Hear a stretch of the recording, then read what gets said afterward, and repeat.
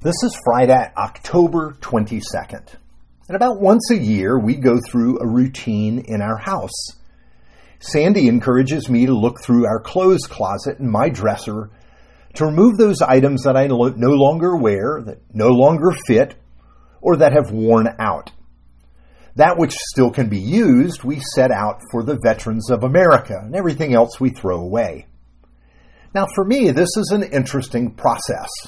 Here's why. First, there are things that no longer fit me, but that I tell myself I may be able to get into again in the future. Should I keep them? Will that really happen, or is that only a wish dream? And will keeping those items inspire me to lose weight? I'm not going to answer those questions, but they come into play when I'm thinking about those items. And then there are the items that are worn out. They are threadbare, or just showing too much wear to keep in my wardrobe. But I have a problem with those items as well. Often they are what I am most attached to. I've had those clothes or shoes for so long that we've bonded together. I like them, and I don't want to give them up, however worn they look. Now, to separate the items I no longer wear might seem easy, but even that's not. Will those clothes return to being in style? Will I want to wear them maybe in a year or two? You get the idea. We can become easily attached to our clothing. Now, our text today is about clothing of another sort. Here's Colossians chapter 3, verse 9 to 10.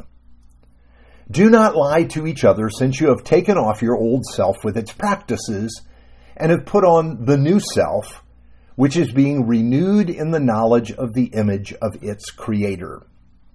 Now, Paul describes in this section of Scripture a taking off and a putting on that begins when we come to faith in Christ. And our text today continues the thought from yesterday. He says that in Christ we have a new self that we already have put on. We've already received a completely different wardrobe that will bring with it immense changes in our lives. Now, he doesn't say that we go out to find our new clothes for ourselves. We've already been given our new clothing by Jesus. Remember, all aspects of our life begin with him. No, here, Paul is telling us what fits with our new life, our new identity, our new standing with God that we receive with Jesus. The new clothing is a given. You have it as soon as you come to Christ. But here's the thing. We continue to wear the old clothes, our old life, even though we've been given a new one. We try to keep our old life going, the old life full of sin and self. That life, he says, is filled with dishonesty about ourselves and our world.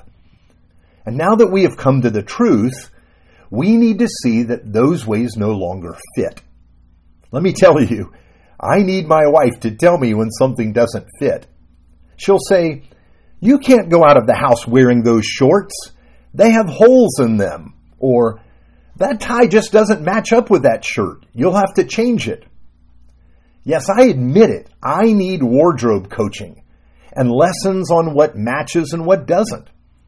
And this is what Paul is giving here. We need this wisdom from God, because when we receive our new self, it's like a new set of clothes we've never worn before. Often we don't see what doesn't fit, what actually detracts us from God and his grace. Some years ago, I did an experiment with an app called Stitch Fix. Maybe you've heard of it. This is a company that helps you improve your wardrobe slowly over time. And I did the trial run. They sent me some samples out to try on and maybe keep. But I realized they didn't know me well enough to help me, and my experiment stopped at that point. But the thing is, God does know us. He knows what will bring flourishing in our lives. He knows what we need to live in truth and to be free, to have joy and the fullness of life. He made us and is returning us to the glory he gave us at creation. That's what we're told here. Our new self, which is being renewed in knowledge in the image of its Creator. Yes, in Christ, God is restoring us to what He planned for us from the beginning. What He is doing is for our good and for His glory. Now, the last time through the closet and drawers yielded a pretty amazing piles of items that had to go. A suit I no longer wear, some shoes that have seen their better day, a whole raft of shirts, I'm never going to wear them again, and some pants that are too baggy that may not be in style again before Jesus returns. You get the idea.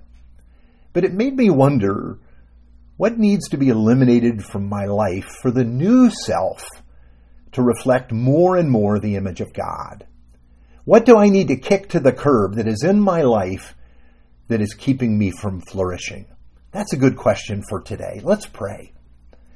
Faithful and loving God, you made us in your image. We can't imagine all that means, but we do know we are made by you to reflect your glory and your love. Show us what stands in the way of fullness in you. Thank you for your faithful work of transforming us, for we pray in the name of Jesus. Amen.